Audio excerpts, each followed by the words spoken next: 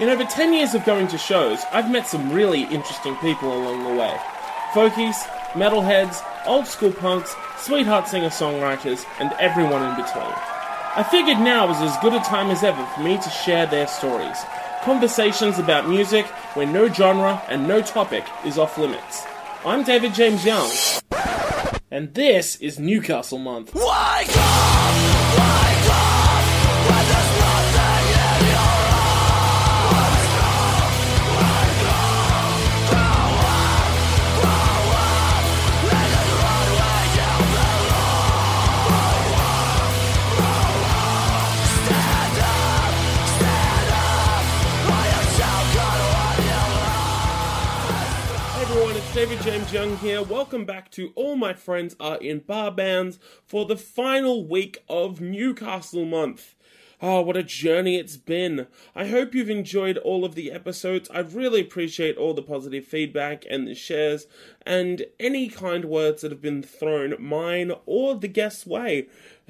However you choose to enjoy this podcast is 110% okay with me. Before we get into our final episode, let's quickly go through our plugs for this week.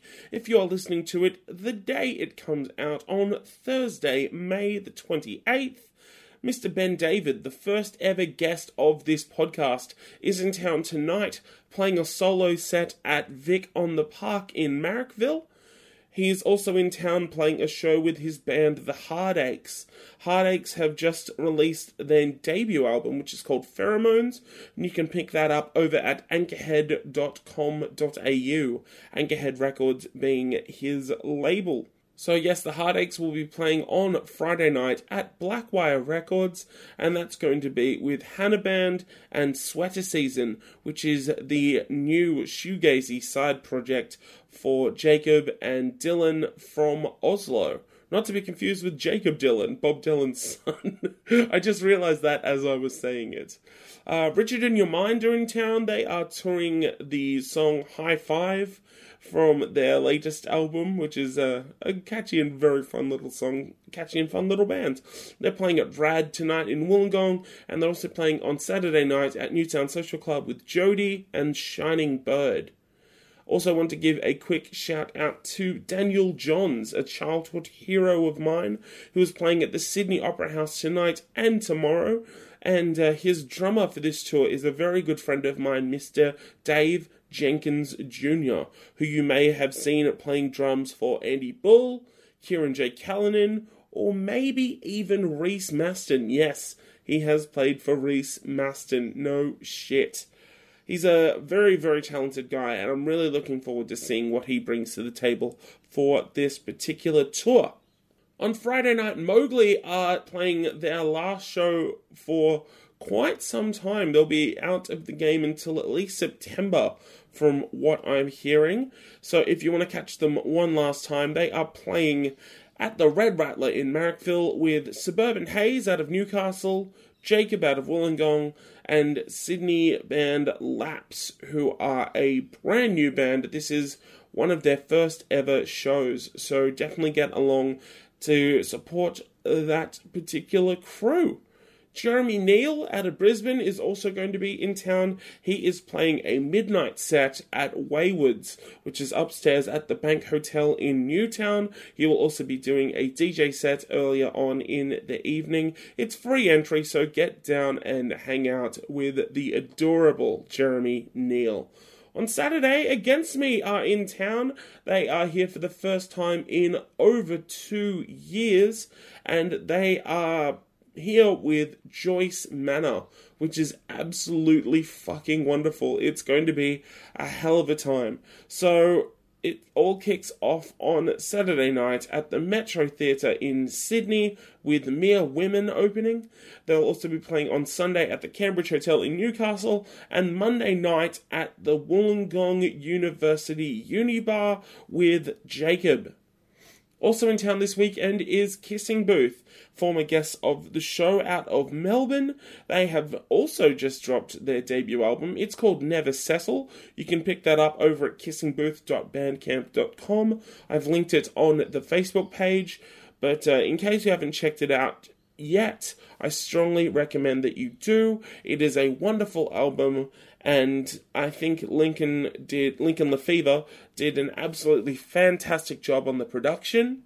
I think the band themselves did a fantastic job on the songwriting. I've been waiting to hear some of these songs recorded for quite some time now, so it is an absolute thrill to support this band every single time they are in town. So they'll be playing on Saturday night at the Record Crate in Glebe, and also playing on Sunday afternoon at Blackwire Records, and both of those shows are going to be with Footscray's own Employment, who are a fantastic band that I've only had the opportunity to see once in the past, so I'm very much looking forward to catching up with that band. As you probably know by now, this week's guest is the incredibly elusive Jen Buxton. There's nothing to plug here, there's no album to plug, there's no shows really to plug, except you can see her on the last Sunday of pretty much every month, playing at the Hamilton Station in Newcastle, of course. But yeah, she's not on Twitter, she's not on Facebook. I don't even have her number. She's just a very, very hard person to get to. But I'm really glad that we were able to make this work. This was recorded minutes, within 10 minutes of the interview from last week, finishing with Mr. Benjamin Lautitz, her dear, devoted, and loving husband. But yeah, Jen has been one of my heroes for a very long time. I admire everything she does as a songwriter and as a person, and I was absolutely thrilled to get to talk to her about all things JB that's gone down over the years. Some saucy stories from the Like Alaska days, and some great, great stories about a beautiful, beautiful family that we're mutually acquainted with.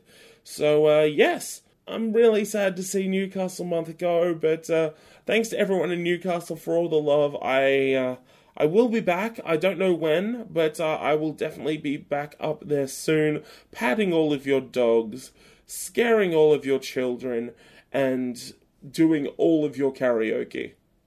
But until then, here's a chat with my friend Jen Buxton.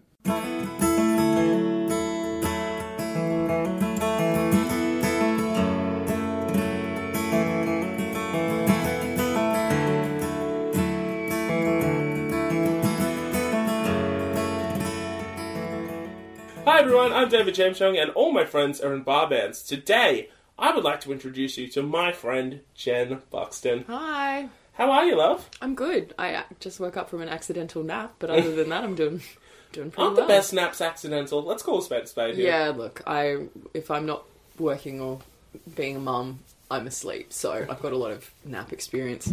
I'm down with a surprise nap. It's a good mix of multitasking, isn't it? Any parent will tell you that if you get to be asleep, that's what you're going to want to go for. So Yeah, 100%. I'm feeling vaguely rejuvenated and slightly disoriented, ready to face the day. That's a great album title. Oh, I'll add it to the list. I can only assume there's a lot. I just have to write the songs. Yeah, it's the only thing standing in my way. It's like that Fall Out Boy thing. You know they thought of the titles first and the songs so second. much. Yeah. Now I'm going to write one called This. Fuck. Yeah, why not? We are in the lovely home of Miss JB and Mr. Ben Loudon, who was on last week. Thank you so much for having me. That's alright. Sorry about all the cat hair. It's fine, you know. Elliot has asserted his dominance. He runs this roost, especially when the kid's away. Yeah. No, thanks for coming. Thanks for just coming down to Newcastle and hanging out. Absolute pleasure. I'm sorry we can't provide any ambient background noise in any kind of cool way. I think if listeners from last week pay attention, they'll hear me quietly pouring a glass of kombucha and then trying to sneak through. Yeah, you were pretty stealth. You were pretty stealth. I'm quiet. That's about the extent of cool. Like, we're very daggy. We can't take you anywhere far. There's nothing wrong with that. Now, we met for the first time, so I'd seen you a few times, but the first time we actually met was when you played Blackwire Records. It was the first time I ever went to Blackwire Records. Oh, wow. Yeah, true story. Actually, I'll tell you this in a sec, but you're responsible for popping my cherry in two Sydney venues. It was with Isaac Graham and Josh from Paper Arms. Yeah, I remember that. That's a long ago. It was 2010, I think? Yeah. Put on by a friend of the show, Mr. Mark Gibbons, and yeah, that was the first time I saw you play. Did I have a very small baby with me, or was I super pregnant? I think the baby was around at that point. Maybe he was hanging out. Yeah, He would have he been was really little. It must have been the end of the year. Yeah, thereabouts. So yeah, I think it was 2010 or 2011, thereabouts. But the first time I saw you play was the end of 2008. You were the first band, like Alaska, were the first band I ever saw play at the Annandale Hotel. Was that when we played with the new pornographers? No, we play Jim with Ward. them? Jim Ward. We played with Jim Ward? You played with Jim Ward and I One know. Small Step for Landmines. I know I played with Jim Ward. I didn't remember the band. Maybe that's why he was so nice to me. Oh, we'd totally already met. Yeah. Fuck! Are you just remembering that I'm now? rubbish at this. I've got no short term. I'm terrible. And I'm really bad with any kind of memory. I'm rubbish. Yeah. It's really people will be like, "Hey, how are you?" And I'm like, "Oh, do I know you, or are you just lovely?" Oh, that's the worst, isn't it? I'm really bad with, to paraphrase Arnie DeFranco, names and dates and times. Yeah. I'm good with faces. Yeah. So I'm usually like this. Yeah. I'm just Vaguely familiar, yeah. That's answering a lot of questions now. Yeah, I played with him again in 2013 or 12, I think it was, because, yeah. Oh, yeah, shit. Because, yeah, Jim was out here at the drive-in, and he was making up for a cancelled show from the start of the year. Yeah, he had to go back home. Yeah, Yeah, that was that's right. like July or June or July. Yeah. So it was in July, because he was out here for Splendor in the Grass at the drive-in. God, so. I'm glad you're paying attention. I'm an Yeah. Aspie, I remember all this shit. He was really... Yeah, I'm married to him. Think it'd rub off. Sadly not. No, I'm shocking. That's alright. Yeah, no, that was a really good show. Sorry. The Lack Alaska days were Hazy days? I didn't have a lot going on except for that band for like 2 years. Yeah. Okay, well that's a good starting point. Talk us through the formation and the creation of that band. I was 16. Yep. Which is all you'd probably need to know. And I was dating a guy who played in a band with Corey. Right. Corey has been a short period as the vocalist for, I guess, like a screamo style. I don't know what. I'm bad with genres these days. They were a band that had yelling called Drifting Over Brooklyn.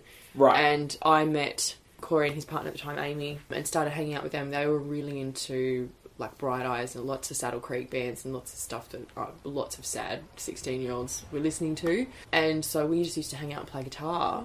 I'd met Lauren through them, who was the drummer, and then Corey actually went to school with Thomas, the other guitarist, and he would come down because they lived in this house in Mayfield where I would just impose myself on them for days on end. Like, there was always people sleeping on the couch, or I'd tell the story, I lived under their pool table for a couple of months, which was Jesus. not glamorous. It was on a mattress, but still. And yeah, so we just started playing songs and writing songs.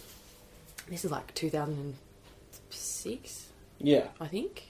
Probably early 2006, yeah, because I finished school in 2005. It was just one of those really weird time periods where, like, nobody else was doing anything else at the band. Like, we all had shit jobs that we didn't give a fuck about. And of course. we would, like, literally, we'd go to the studio and stay there for, like, 8 hours and drink and play songs and write music. It was just really... It worked really, really well. Everyone just had nothing else going on. Yeah. Yeah, and I mean, we had 2 couples in the band as well. Like, everyone was just... All of the energy was... You got a Fleetwood Mac We situation. were Fleetwood Mac, yeah. Except I really wanted to be Stevie Nicks, and I wasn't. I think I was probably... I was probably one of the boys, actually. You're probably Lindsay Buckingham. Yeah, I'm nowhere near as cool as Lindsay Buckingham. Is anyone... Let's go... Lauren was probably Mick Fleetwood, that makes sense. Yeah, that makes sense, totally. I can see But that. yeah, like, we were really... I was really young. Yeah, we were sure. all babies, really. Like, Yeah, yeah. I realised the other day that I've known Corey for 10 years, and I was like, fuck. I'm still trying to figure out if he likes me. You can never tell with that guy, can you? He's such a stoic dude. I think he does.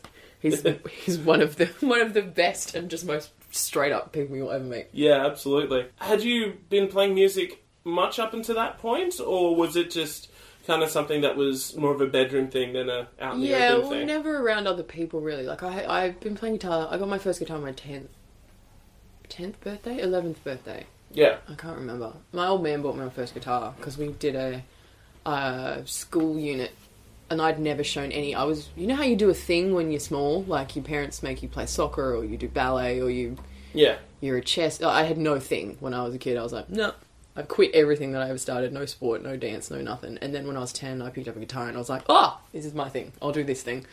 And so I literally just locked myself in my bedroom and played Red Hot Chili Pepper tabs for hours and hours and hours. Wow. Yeah. Good start. Yeah, arguably. I can hear a lot of John Frusciante in your music. Yeah, minus heaps of the heroin. Most of the heroin. Yeah, every now and then. Yeah, Who yeah, doesn't? yeah. Just Yeah. do a little bit of heroin. I'm Your weekend heroin. I'm more a strong tea kind of lass. But yeah, I didn't really sing or play in front of anyone. I still had pretty terrible stage fright, so I hadn't really sung for anyone. And then I remember going over to Amy and Corey's house and playing them a couple of things I'd written, and they were the first people who really supported me, who went, you've got to do this, like, this is really good, we think what you're doing is awesome. And I have a really fragile ego, so I was like, this is pretty cool, maybe if I keep doing it someone else will tell me that I'm good. Yeah. So that sort of, I credit, absolutely, they were the whole reason that I'd ever went any further than sitting at home playing fucking Bright Eyes, weeping. Yeah. What influenced you to keep playing? Like, when I've seen you play, you've done songs by like Cat Power and Corey Brannon and Ani DeFranco and people like that. Were they kind of the people that inspired you to be playing at that point? When I first started, or... Oh, at all? Yeah, like... I'm a huge Ani DeFranco nerd. Like, Yeah. I started listening to her when I was 10 or 12. Yeah, and I would watch videos of her play and stuff, and that's she's the reason why I fingerpick, because I had never seen anyone else really play guitar. Like, I hadn't paid attention to, because I was playing acoustic, I didn't really watch a lot of bands and be like, oh, I'm going to be like, I don't even know anyone to name drop. That's how little attention, Yeah. But I had a couple of her like bootleg records, and there's a few videos getting around, and she will electrical tape fake fingernails to her hand and fit like to her right hand and finger picks with it. And she's got like, I don't know if you've ever paid a lot of like listened to a lot of her musical or her, especially her live stuff, but she's insane. Like the way she can manipulate all her guitars are all tuned differently, so it's a lot. I didn't find that out till like 4 years later. I just thought she was a wizard and I was crap. Yeah. But yeah, that really probably influenced the way that I write and that I play, because I find it really difficult to use a pick, especially if now I'm playing with a band. Like I just can't, I drop it all the time and it goes in the hole and I can't get it out. But there are a few things more entertaining than watching an acoustic guitarist get their plectrum out of the hole. Yeah, I just stop. I'm like, no, I'm finger picking now. The rest of the song is like this. So yeah, I listen to lots of female voices. Like I grew up with lots of female voices. My nan was a big like soul buff as well. So all right. So like Aretha. Yeah, Etta James, Billie Holiday. I've got a big Billie Holiday portrait tattoo on my back that my kid's afraid of because she's singing and he thinks she's angry. Why is that lady screaming? She's not. She's singing it. Never mind. I'll just look at me from the front. But yeah, like lots of female voices, lots of Cat Power, lots of Mira, lots of Riot Girl, lots of Bikini Kill, Kathleen Hanna. Sure. Yeah. Soda Kinney. I've always been a cranky feminist, so I gravitated towards women's voices. They were really important to me, and they still are. Yeah, of course. So even though when I got more into like the punk and hardcore and a lot of alt country stuff, there's lots of dudes who are awesome. Like there's like Lucero is one of my favourite bands of all time. People who I've been lucky enough to meet and play with, like Chuck Reagan and Corey Brannon, as you mentioned. Yeah. Frank Turner, lots of people like that. I still gravitate towards women's voices. Like it's really important for me to hear. Yeah, strikes a chord with you. Yeah, and I think it's part of my politics, but it's also part of my experience. Like awesome people like Lucy Wilson, who is my spirit animal. Like international people, you get like Jenny Owen Young's Paige Anderson and the Family Bluegrass that she did. Now she's with the Fearless Kin. And then like people doing like Georgia Mack, Bex Stevens, Australian women who I get to play with. And it's important for me as the cranky feminist 100% to have my girl gang. Yeah, totally. And no, I think that's a beautiful thing, especially because I was talking to Michael about this, about how his kids like look up to you, and like you remember the Girls to the Front. That was amazing. Like getting to play that show, getting to pass on that guitar as well. Yeah, that was a really cool thing for me. Like, sorry, we should probably explain this to people. So there's a married couple with a couple of kids who live in Sydney who are always at my Sydney shows. Like, they're colloquially known as the Smith Street family because once they rocked up to a show all in matching Smith Street shirts. They are like my idols for parenting. They're adorable. So good. Yeah, it's beautiful. And whenever I see them, like, there's like 5 of them if they all come. Like, so I'm like, one of you pay and the rest will be fine. Like, they always make an effort to, like, I think it's a bit of travel sometimes, like, especially go like Parramatta or something. Like Yeah, they're out west, yeah. And Sam, Samara, the eldest daughter, or the only daughter, I think she's like 12 or 13 now. Yeah. I should know. I'm a bad friend. And she's always made an effort to have a chat to me and been really supportive. And I feel, especially now as a mum, like a lot of responsibility. Not responsibility, but like I want her to think I want her to think I'm cool, basically. But like I think that's really rad. And I remember what it's like to be that age and to have all that stuff that happens to you when you're a teenage girl. And I remember looking up to a lot of musicians in the same way, but I never had that tangential experience of, you know, going to see them play and talking to them. And I felt kind of, I guess you would call it a responsibility, but like I didn't want to let her down, basically. I didn't want to end up being unfriendly or be a shitty guy or, you know, like I developed this sort of, I guess you would call it a responsibility. Like I feel really humbled that I get to be that person for someone, and I did not want to fuck it up. So Yeah, big time. like they're a really awesome family. They've always been so supportive. And when I was moving, was going through a bunch of my stuff, and I have an old semi-acoustic guitar that was the first semi-acoustic I got, and I like, it's not very good, I don't think. I think it was an eBay one. Yeah. But it's a guitar. I mean, I'm not a tech nerd. To me, a guitar's a guitar. If you can plug it in and it goes, then you're fine. Yeah, sweet. You're ready. We're off and racing, yeah. You're pretty much ready. And I thought, well, I don't really need it. It's taking up space. I've got my Cole Clark that I play all the time now. Yeah. And I just kind of got in touch with her, and it was around her birthday, and I was like, look, I'd really love to give this to you if that's not... I mean, if you want it. Like, I didn't want to be like, here, kid, and throw the jersey. Like, I didn't want it to be like that. I just thought, you know, if you would like it, I would like to give it to you, if that's cool. And she was like, yeah. And I was like, sick. It was my good deed for the year. Oh, yeah, you clocked it. Well, I don't know. If that sort of thing happened to me with someone I looked up to when I was 12 or 13, that would have been really cool for me. And so I thought, there's no real way to say it without sounding a little bit arrogant. I just wanted to do something nice, and I thought... It wasn't that big. I didn't think it was that big of a deal. It was a guitar. Yeah, but it probably was to her, and that's the most important thing. Yeah, well, they're a wonderful family. They're really, really amazing people. Like, they always make the effort, and I know that's a big deal, especially when you've got kids and when you've got real life and all that stuff. So I wanted to show them that I appreciate. I do. I appreciate all the people that want to come and see me play, because I wouldn't hang out with me if I. Well, I don't know. Yeah, and I just wanted to give something back, I guess. Yeah. It sounds really cliche. No. Give something back. It makes perfect sense. We're all friends here. We understand what you're saying. Sorry about that little sidetrack. Yeah, no, it's good. So you've got a collection of very prominent, very strong songwriters, you know, working in there. Each has their own moments and things like that. I don't know, was it ever a point where you found it difficult to get your voice heard when, you know, you've got so many people and so many cooks, like, working on the same thing? Not really, which probably sounds odd. Like, we sort of managed to divide the time up so everyone got a pretty equal share of stage time, if that's what I mean. Like, you know, we'd write a set list, like, all right, we'll do one of Corey's, one of mine, one of Thomas's. Really, the only reason, I guess, that it might seem like I had less time was because I didn't write. I'm not as prolific a writer. Like, Corey and Thomas are both amazing writers, and they can bang out a song, whereas I'm really anal, and it takes me forever to get something finished. But it was never like, we never really had that competitiveness. I always used to joke that they would just turn each other up constantly, because none of us knew how to mix or anything, so we'd be like, I can't hear me, I need to be louder. And and Lauren, who you can't tell to drum quieter, like, I've had sound techs be like, can you get her to... I was like, no. No, you can't. No, you can't. Sorry, this is what's happening. Yeah, we've been trying. Yeah, no, she's just not going to do... It's not going to get any quieter. Not on, yeah. Does she want to play with brushes? No, she doesn't. She does not. She absolutely doesn't. Sorry. We'll see them get out, like, mics to mic up the kit and just go, no. You won't need that. It's just time that you're going to waste now. We're turning them right off when she gets started. So do you remember the first time you played publicly? Yes. I know about it. Like, I know... Oh, right. I've been informed. Did you have to get it relayed to you? No, we used to... We played our first show at the Hamilton Station Hotel, which is the pub that I now work at, in an extreme example of Newcastle mentality.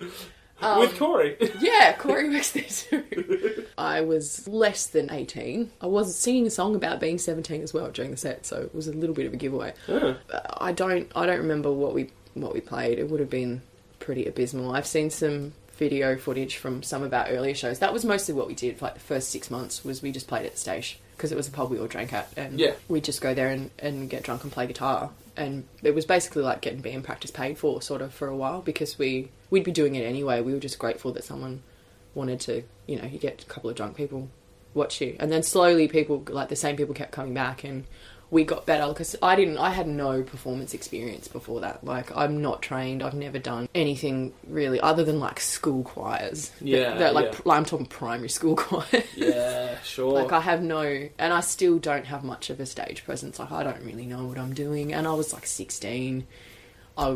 We were all, and like Thomas was much the same too. He's really come a long way, because he was really shy, and Amy was behind a keyboard and didn't have a lot of performance experience either. So we just sort of felt our way through for a while. And some of the songs we had were rubbish. We were abysmal. Like, we were just sort of figuring out how to do it. And because we were in that tiny microcosm, we had no one to go, this is rubbish. No. We love you. We care about you. Stop doing this. Yeah. So we had a few that were pretty shocking. Yeah. But, I mean, every band's got shocking songs. What was the first song you wrote? We wrote a song called, it's never been released, it was called 55 Hours No Sleep, which is just what happened while we were writing it. We actually demoed a bunch of things. Thank God we never released them. In the lounge room of that house that everyone lived in Wall Street. There were some clangers. There was some really bad, like, single computer mic recording stuff. That reminds me, I actually started going over there and spending so much time, because I recorded a demo in 2006. Corey wanted to record me. That's how we started hanging out so much, because after I'd played them some songs, they were like, you're really good, we should record you. And I went, all right. What were the songs? They exist. I've seen a picture of someone scanned it on the internet, and it drives me up the wall, because I put a comma, like an apostrophe that doesn't belong there after demos. Oh, and gross, I look at it and I'm like, oh God. There was a cover, I think it was an Ani DeFranco cover, and then like really old, really bad 15, 16-year-old. And if you listen to it too, you can. I think you can find it somewhere on the internet. I don't recommend you do it. But it's before I smoked. Like, it was before I started smoking. Right. I sound like a choir girl. My register is totally different, and I've got that really affected American accent that everyone does when they start writing songs when they're in their teens. And I don't listen to myself a lot ever. No, of course. But yeah, that's pretty grating. Yeah. It's pretty amazing that they heard that and went, oh yeah, no, we want to be in a band with you, little child. Did it take a while to shape that, though? You know, especially like playing like old country music, you know, which is a very Americanized genre unto itself. Well, I think everyone who comes at like a lot of these alternative genres we're involved in will copy. I think that's how we all start, is we have people we look up to and we incorporate that into our own stuff. I think it takes a really long time to sort of forge your own way. And I was listening to lots of American voices. Yeah, and it's sort of just what you do. Like, there's, you know, successful bands that still do it, really. And I had to be conscious about it. And I'm still conscious about it now. I think it's easier, especially if you're doing like covers or that sort of thing, to mimic. But yeah, no, it took me a long time to get. Lots of the Like Alaska stuff you can still hear has got a few twangy American things. Yeah, sure. And it's mostly because I hate the sound of my own voice. Like, I've got quite a broad, how you going type. Like, it's not very ladylike, and like I don't know. I think it is something that lots of people do, and you've got to sort of think about it. It's all part of finding what your sound's going to be like. So take us through touring for the first time. I can only imagine you being like 16, 17 or whatever. You know, that's like the most exciting thing you could do. Oh at yeah, that point. like I'd been to Melbourne like once before. Right, yeah. And we went in 2007. I think we played some shows with Feel Like Us. There was a cafe called Spoon Cafe, I think, maybe in Brunswick, I think. It's shut. I know it's shut now. But we played there. We played a place called Diego Studios, which I don't remember where it is. And, you know, like, it was just, I was outside the station, like, staying on couches, and it was all that stuff you pretend is really glamorous when you think about being in a band, and then, you know, you get to be 25 and you're like, I'm sorry, there's no Wi-Fi here.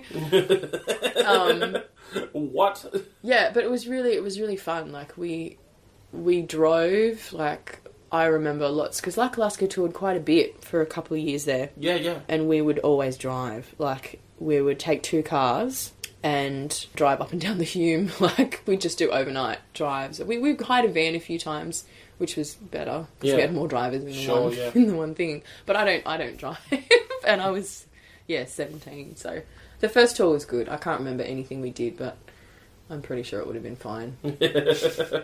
I do remember Diego Studios, and they had a bar set up at the studio, which was like an esky, and I remember drinking vodka cruises and paying like $4 for a here you go. Like someone had just been to the Bottle-O and was like, "Welcome to the bar that's at the place." This is great. Perfect. I am 10. I want a vodka cruiser. One vodka cruiser, please. Yeah, there's a couple of photographs. Some of the earliest band photographs are from that tour. We were staying at our friend George's house, and we're in the back garden there, and we look like zygotes. We're so young. Like, oh gosh. Little I've got no tattoos, so Oh wow. like, it's a little bit confronting. I'm a clean skin. Well, you just can't see the ones I've got. But yeah. Mark Gibbons calls those people clean skins. It's so it makes it feel so racist. Yeah, it's like mudbloods in Harry Potter. Yeah. There's hardly any of them left. I know. Yes, Hi, Elliot. hello, Elliot. You're lucky he hasn't tried to eat the microphone yet. That might come later. I shouldn't jinx. Touch wood. Yeah. But yeah, we did lots of touring, which was good because it improved my performance a lot. I feel like I can play in front of nearly anybody now. I couldn't stand up and give a PowerPoint presentation without having a fit. Yeah. But if you give me a guitar, I'm pretty fine. Like, that'd be a shit PowerPoint presentation. Just playing guitar through the whole thing. That would... Just occasionally stopping to go to the next slide. Click. Yeah, I'll have to get a wireless pointer. But yeah, that was we played with lots of like awesome up and coming bands, you know, and we did lots of touring with The Overcast from here when they were still around, Scarlet Fever. Yeah. We did alright, I think. At what point did you kind of know that it was coming to an end? I quit twice. We really were Fleetwood Mac. Oh man. Everyone was starting to get a little bit older, and sort of we had other projects, or they had like real jobs that require you to not take 2 weeks off or just quit and find another one. And just lots of interpersonal stuff. I think the band was around for like 5 years on and off, and it was a lot of, we didn't have any other mates. It's lots of intense personal stuff that comes to a head, and we had, you know, a couple of the couples disintegrating, and that led to a bit of, you know, who would come with a song about who to practice that week, and it just got a bit like... Did you guys call each other out on that shit? I had an onstage yelling match with the drummer at one point during one show, which was pretty glamorous. What was that over? I don't want to talk about it. Oh shit!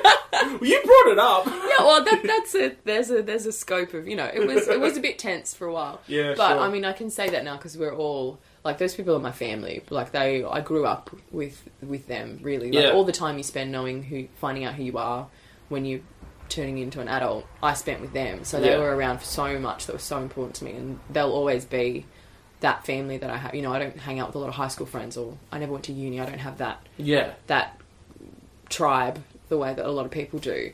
Those people are my tribe. Those 5 people are my family. And, you know, we went through lots of fun and not fun stuff. But, you know, we can not see each other for ages and all get together and have a laugh. We played the reunion, the Weekender, in... When was that? 2013? Yeah, it was 2013. That was alright. Yeah, it was great. No one got too drunk. No one fell off stage.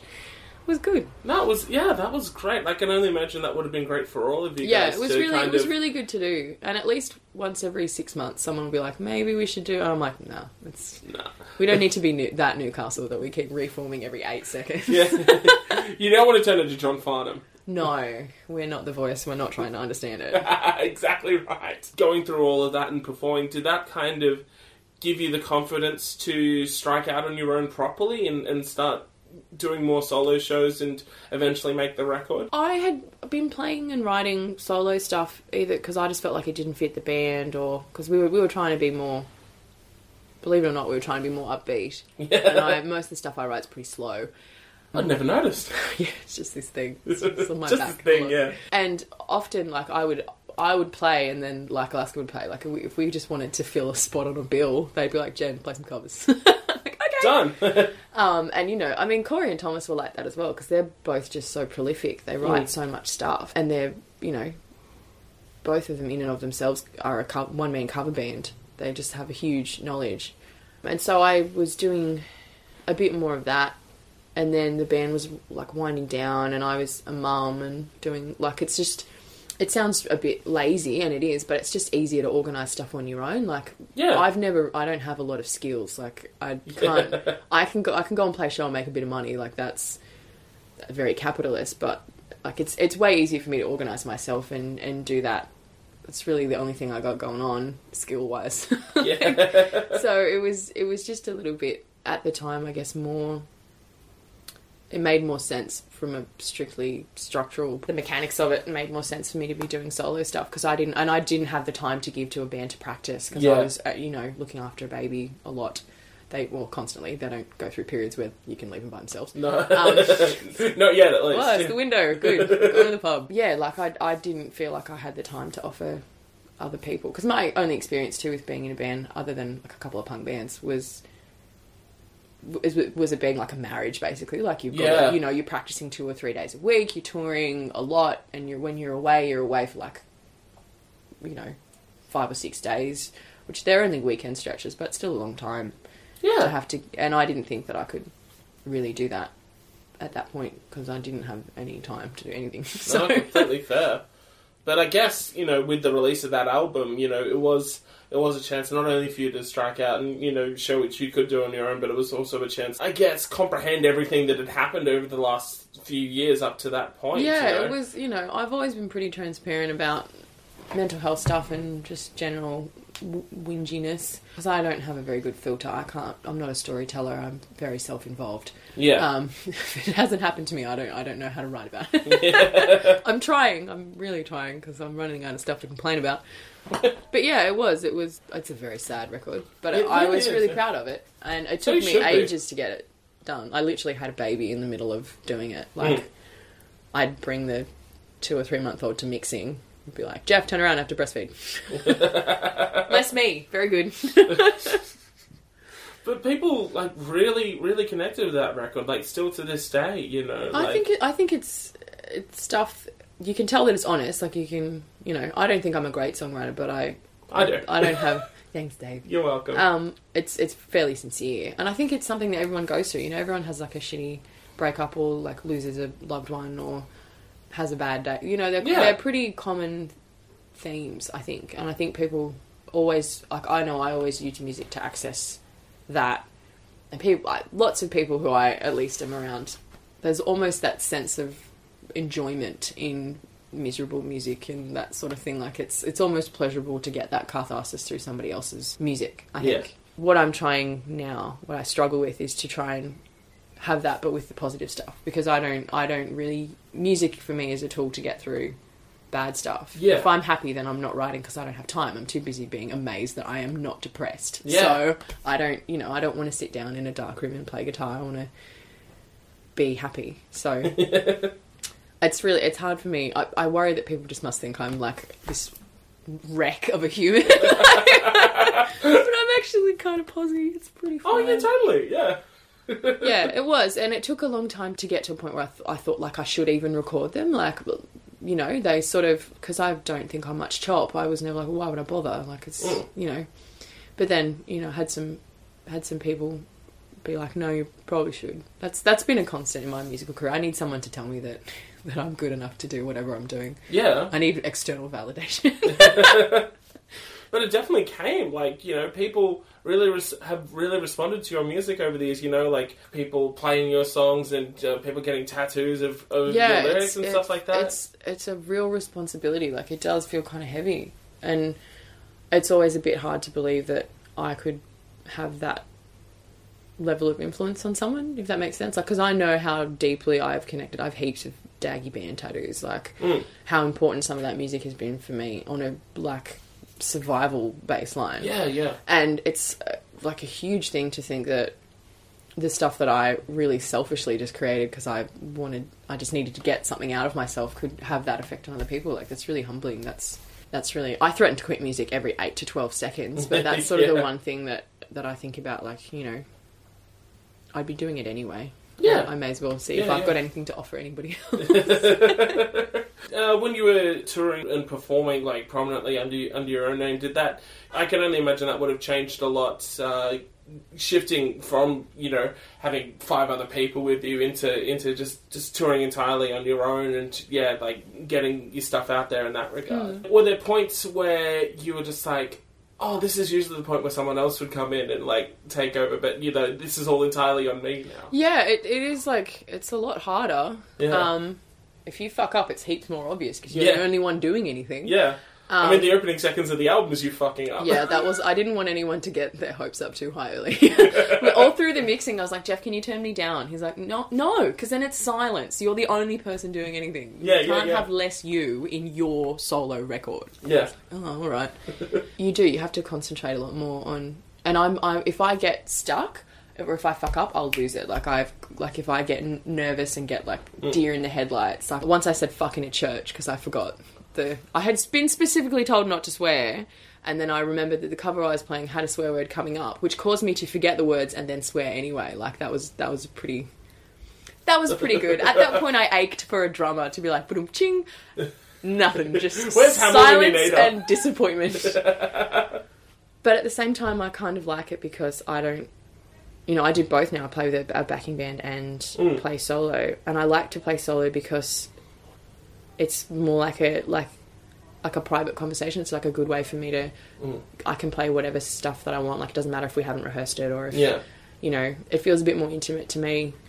I can take it where I want to go, and it's way cheaper than going to a shrink. Yeah. And it does change the way you do things, but because I've been doing it for so long and I think I had the luxury of having that experience with playing with a band, I didn't have to go over the stumbling block of getting used to performing as well as getting used to performing alone. I sort of had a bit of notches under my belt already. That's not an expression. Notch in your belt. Yeah. Yes, notches in my belt, not underneath them. That's a notch in your pants. You don't need them. Yeah, I was lucky that I had those years of playing with the band first, so it was only having to learn half of a new thing rather than, oh shit. Yeah. Baseline. I guess in the last few years, I don't know, some people kind of view it as a semi-retirement of sorts. You've toured a lot less and you've been focusing more on your home life and your family life and, getting married and raising your children, etc. My 4-year-old, my 30-year-old. Yeah. For my pride and joy. The pride and joy. They grow up so quick, don't they? He's in the next room. I should not insult him one tape. Hi, dude. Hey, babe. Hey, mate. Sorry for calling you a child on radio. He seems fine. He's probably watching wrestling right now, so... I'm getting in on that as soon as we're done. Yeah, look, I'm just going to leave. We can wrap it up now if you need to. No, of course not. Yeah, it has been a change of focus. Yeah. Performing and playing and stuff like that, does it still have the same impact on you? Does it still feel the same as it did when you were starting out? Or do you feel like you're kind of just focusing on doing it on, it's a less intense relationship?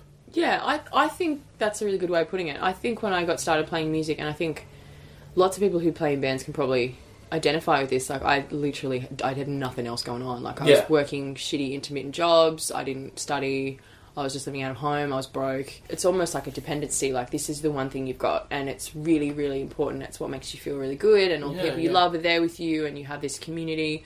I know lots of people who I know through music had, this feeling of isolation from other people when they were growing up, and then they latched onto this, and it's like, shit, yep, I've got it. This is great. This is my dopamine button. This is where all my good feelings come from, and I want as much of this as I can for as long as I can. And then I got older, and I had my son, and then I met my husband, and we got married, and I work 40 hours a week at a job I actually like now. Yeah. And I study on my 2 days off, and I'm still don't drive a car. And I'm busy, and not only am I really busy, but I just don't have that many problems. I had a pretty rough upbringing and a really hard late teen sort of time. I've struggled with lots of different things, like everyone has. Yeah, sure. And it's just sort of, you get your shit together and you start, other stuff takes priority. Instead of only being able to go to music for that release and that comfort and that sense of home, I have a vegetable garden now, and I've got my husband and my son and my work and the stuff I study that I'm really passionate about, and there are a lot of good sci-fi books I haven't read yet, and it's just it's not such a desperate need to keep searching for the next song, the next the next show, like it's not quite so important to me, which sounds terrible because I've had so many amazing opportunities given to me through music, and you know, it's taken me 10 years of doing it to say it's because I worked pretty hard for some of it. At least some of it. At least some of it, I sure. put in a little bit of effort. But yeah, I guess it's just not as much of a survival mechanism anymore. It's still really important. There's still nothing better than the feeling of a really good show. So you don't think you could ever quit music entirely? I threaten it all the time. Like, if you ever interview Lincoln for this, just ask him about that. Like, I irritate him constantly. I'll be like, I'm at a show. It sucks. I haven't sound checked yet. I'm in the toilet playing Fruit Ninja. I hate this. I'm going to quit tomorrow. He's like, please, you're done. Yeah. Like, I've made my husband screenshot text messages of me after I played a really good show and just be like, remind me that when this is good, it's the best thing that there is in the world. And that I can moan and complain and whine, but there's still not going to be anything better than sharing a stage with Chuck Reagan when you're 19, or getting to meet nearly everyone in every band you've ever loved and have them be like, what you're doing is really good. Like, in the same way that, you know, I would think about them when I was, you know, if you told me when I was 16 living under that pool table, that I would, you know, get to listening to Lacera religiously. If you told me I would get to play with Ben Nichols, I'd be like, yeah, right. Yeah, as if. I've said it before that I have my relationship with music now is kind of like a diabetic's relationship with insulin. Oh, right. I take it regularly but begrudgingly so as not to die. So yeah, it is a different focus, and that could change again, you know, like once, if I work less, or if I don't know, Ben ever stops being amazing to me and I have stuff to complain about, then, you know, it's because my songwriting and everything has always been really personal, and I never really thought that much about what other people, I didn't really think anyone else would care about it. Yeah. It's still really dependently tied to where I'm at mentally. So if I don't feel the need to be writing, then I won't be, which is lazy, but... Do you think we'd ever see another record from you? Oh, like, yeah, do you for think sure. Dale's gonna punch me out if we don't write. Like, I've written new material. It's just slow. Like, it's just... Yeah. As I said, there comes points in your life where it's just... It has to take a back seat. Like, if I work an 11-hour shift and come home and I don't want to plunge the depths of my psyche, I want to watch American Horror Story and eat pizza in bed. So, and you know, that in and of itself is a luxury for me, because I didn't have that contentment when a lot of the stuff that I was writing earlier was because I was in a really bad place. So yeah, sure. The novelty of being happy hasn't worn off yet, really. It's a good thing. And I'm lucky because I did a lot of touring and writing. I'm still really young, and I can kind of cherry pick the shows like that I want to play. It's not, you get less bad shows if you're not just saying yes to everything. Yeah. So, I mean, you're playing with Frank Turner again in a couple of days. Yeah, on Thursday. That'll be good. And John Snodgrass, who I've listened to for a long time and haven't ever got to see. So, I mean, there's that sort of... It's the first time he's ever been out here, I think. Yeah, I think so. Yeah. So, I mean, that, again, is, like, stupidly lucky. I'm really terrified you're going to have people listen to this and I'm going to seem like I'm ungrateful. And that's not... I'm not. At all. I'm just, a lot of it... Like, sometimes I feel like I am ungrateful. I'm just lucky that I grabbed onto some coattails early. They've been dragging me around ever since. A decade of dragging around. Pretty much. Coattail rider extraordinaire. Haunted by the ghosts of my more famous friends, as Wags would say. Oh, that's a beautiful note to go out on. Now, before we wrap up, you're next in line for the routine question that gets asked of every single guest. I need to know about your best and worst gig experiences.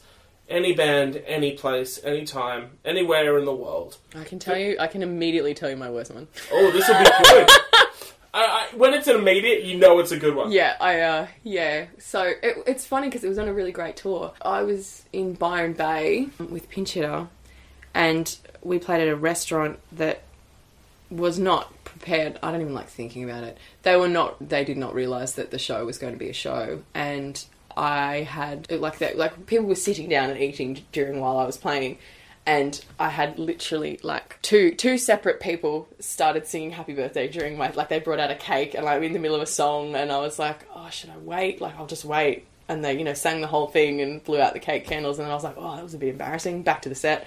and I got to the last song of my set, and someone else brought out a cake. It was like every motherfucker's birthday. Oh my god. Yeah, and they just and I just went, I'm just gonna stop, and I just stopped and drank heaps of mulled wine. After that, I was like, I'm done. That's Oh shit. But you need that. You need the humble, because otherwise you can't always play with Frank Turner. Sometimes you need to be drowned out by someone in Byron's birthday party. And let's not forget, for every happy birthday, there's an I'm Jen Box and you can all get fucked. Yeah, that. One of the greatest songs of all time. It was because I'd never had a song written about me, and he was like, I'm not going to do an English accent because he'll be really offended, and I'm bad at it. He was like, well, I'll write a song about you, and we had a lot of tequila.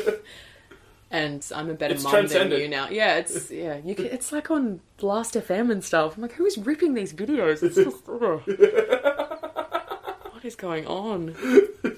And the best show was probably the Revival tour. I think being part of that, and that was not even like I played like one song. That was just fun to be a part of. Like a lot of the time, music can be like, I find it not alienating, but like, you get to a show and you just haven't gelled with whoever's there, and like what's happening is cool, but you're itchy, or you're too hyper aware of all the movements your body's making, and you feel uncomfortable, and people are bumping into you, and you're like, well, this is great, but I wish I stayed home and listened to the record. And those shows on that tour were like, that was like a resurgence of the sense of community I felt during like a lot of the early Poison City days when Like Alaska was playing, and everyone was your mate, and even if you hadn't met them before, there was like this commonality of, we're here for this, and this is awesome, and there was no dickhead, well, there probably were dickheads, but they weren't anywhere near me.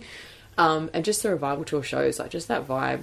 Chuck's created this great creature that transcends all these national, like everyone was just so stoked, and there was a lot of like amazing songwriters sharing really intense things with the crowd, and like Tim Barry on those shows was phenomenal. Like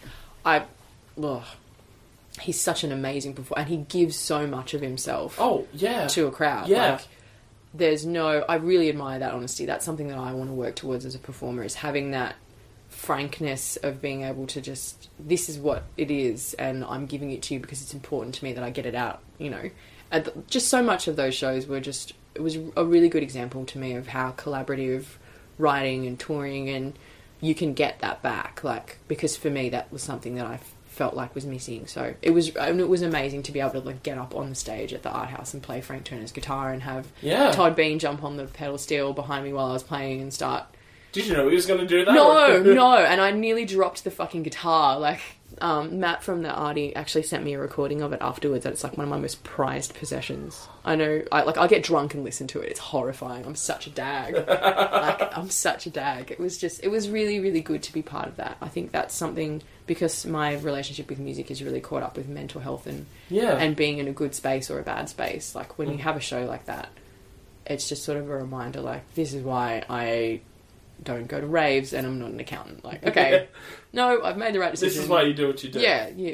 They can be really rare, but I think it's more important that they're rare, because if it happened all the time, well, it wouldn't be special. You've been able to do that for me a lot of the time, over the dozen plus times that I've seen you.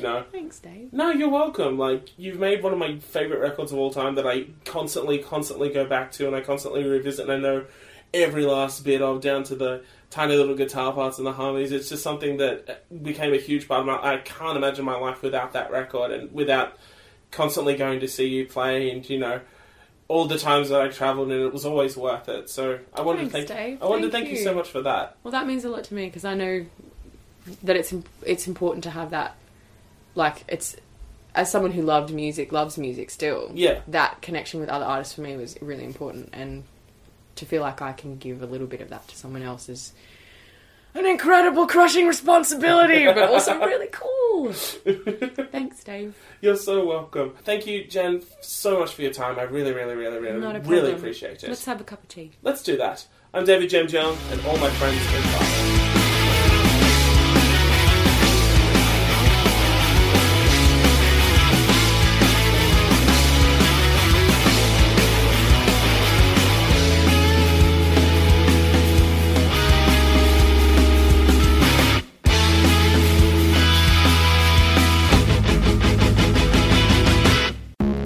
This has been a David James Young Writes production. For more information, visit davidjamesyoung.com.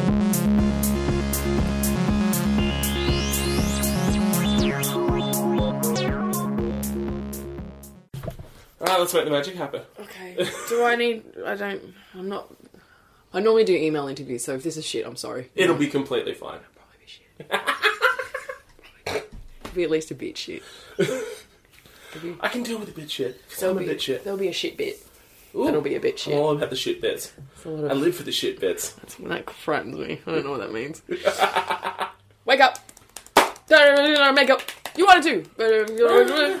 I don't think you trust. Good song. Not true. So frightened of that little bass player when I was like... Oh, 11. Sharbo, yeah. He's just so What's he into it. doing? Why doesn't he blink? And fucking Darren Malakian with all like the paint all over him and shit. They were the scariest band. They in were the world, so that heavy. one. I was like, this is fucking sick! Yes! I'm 11! Wow! I have a lot of feelings! And it can only be summed up with the power of Armenian nu metal. Yes.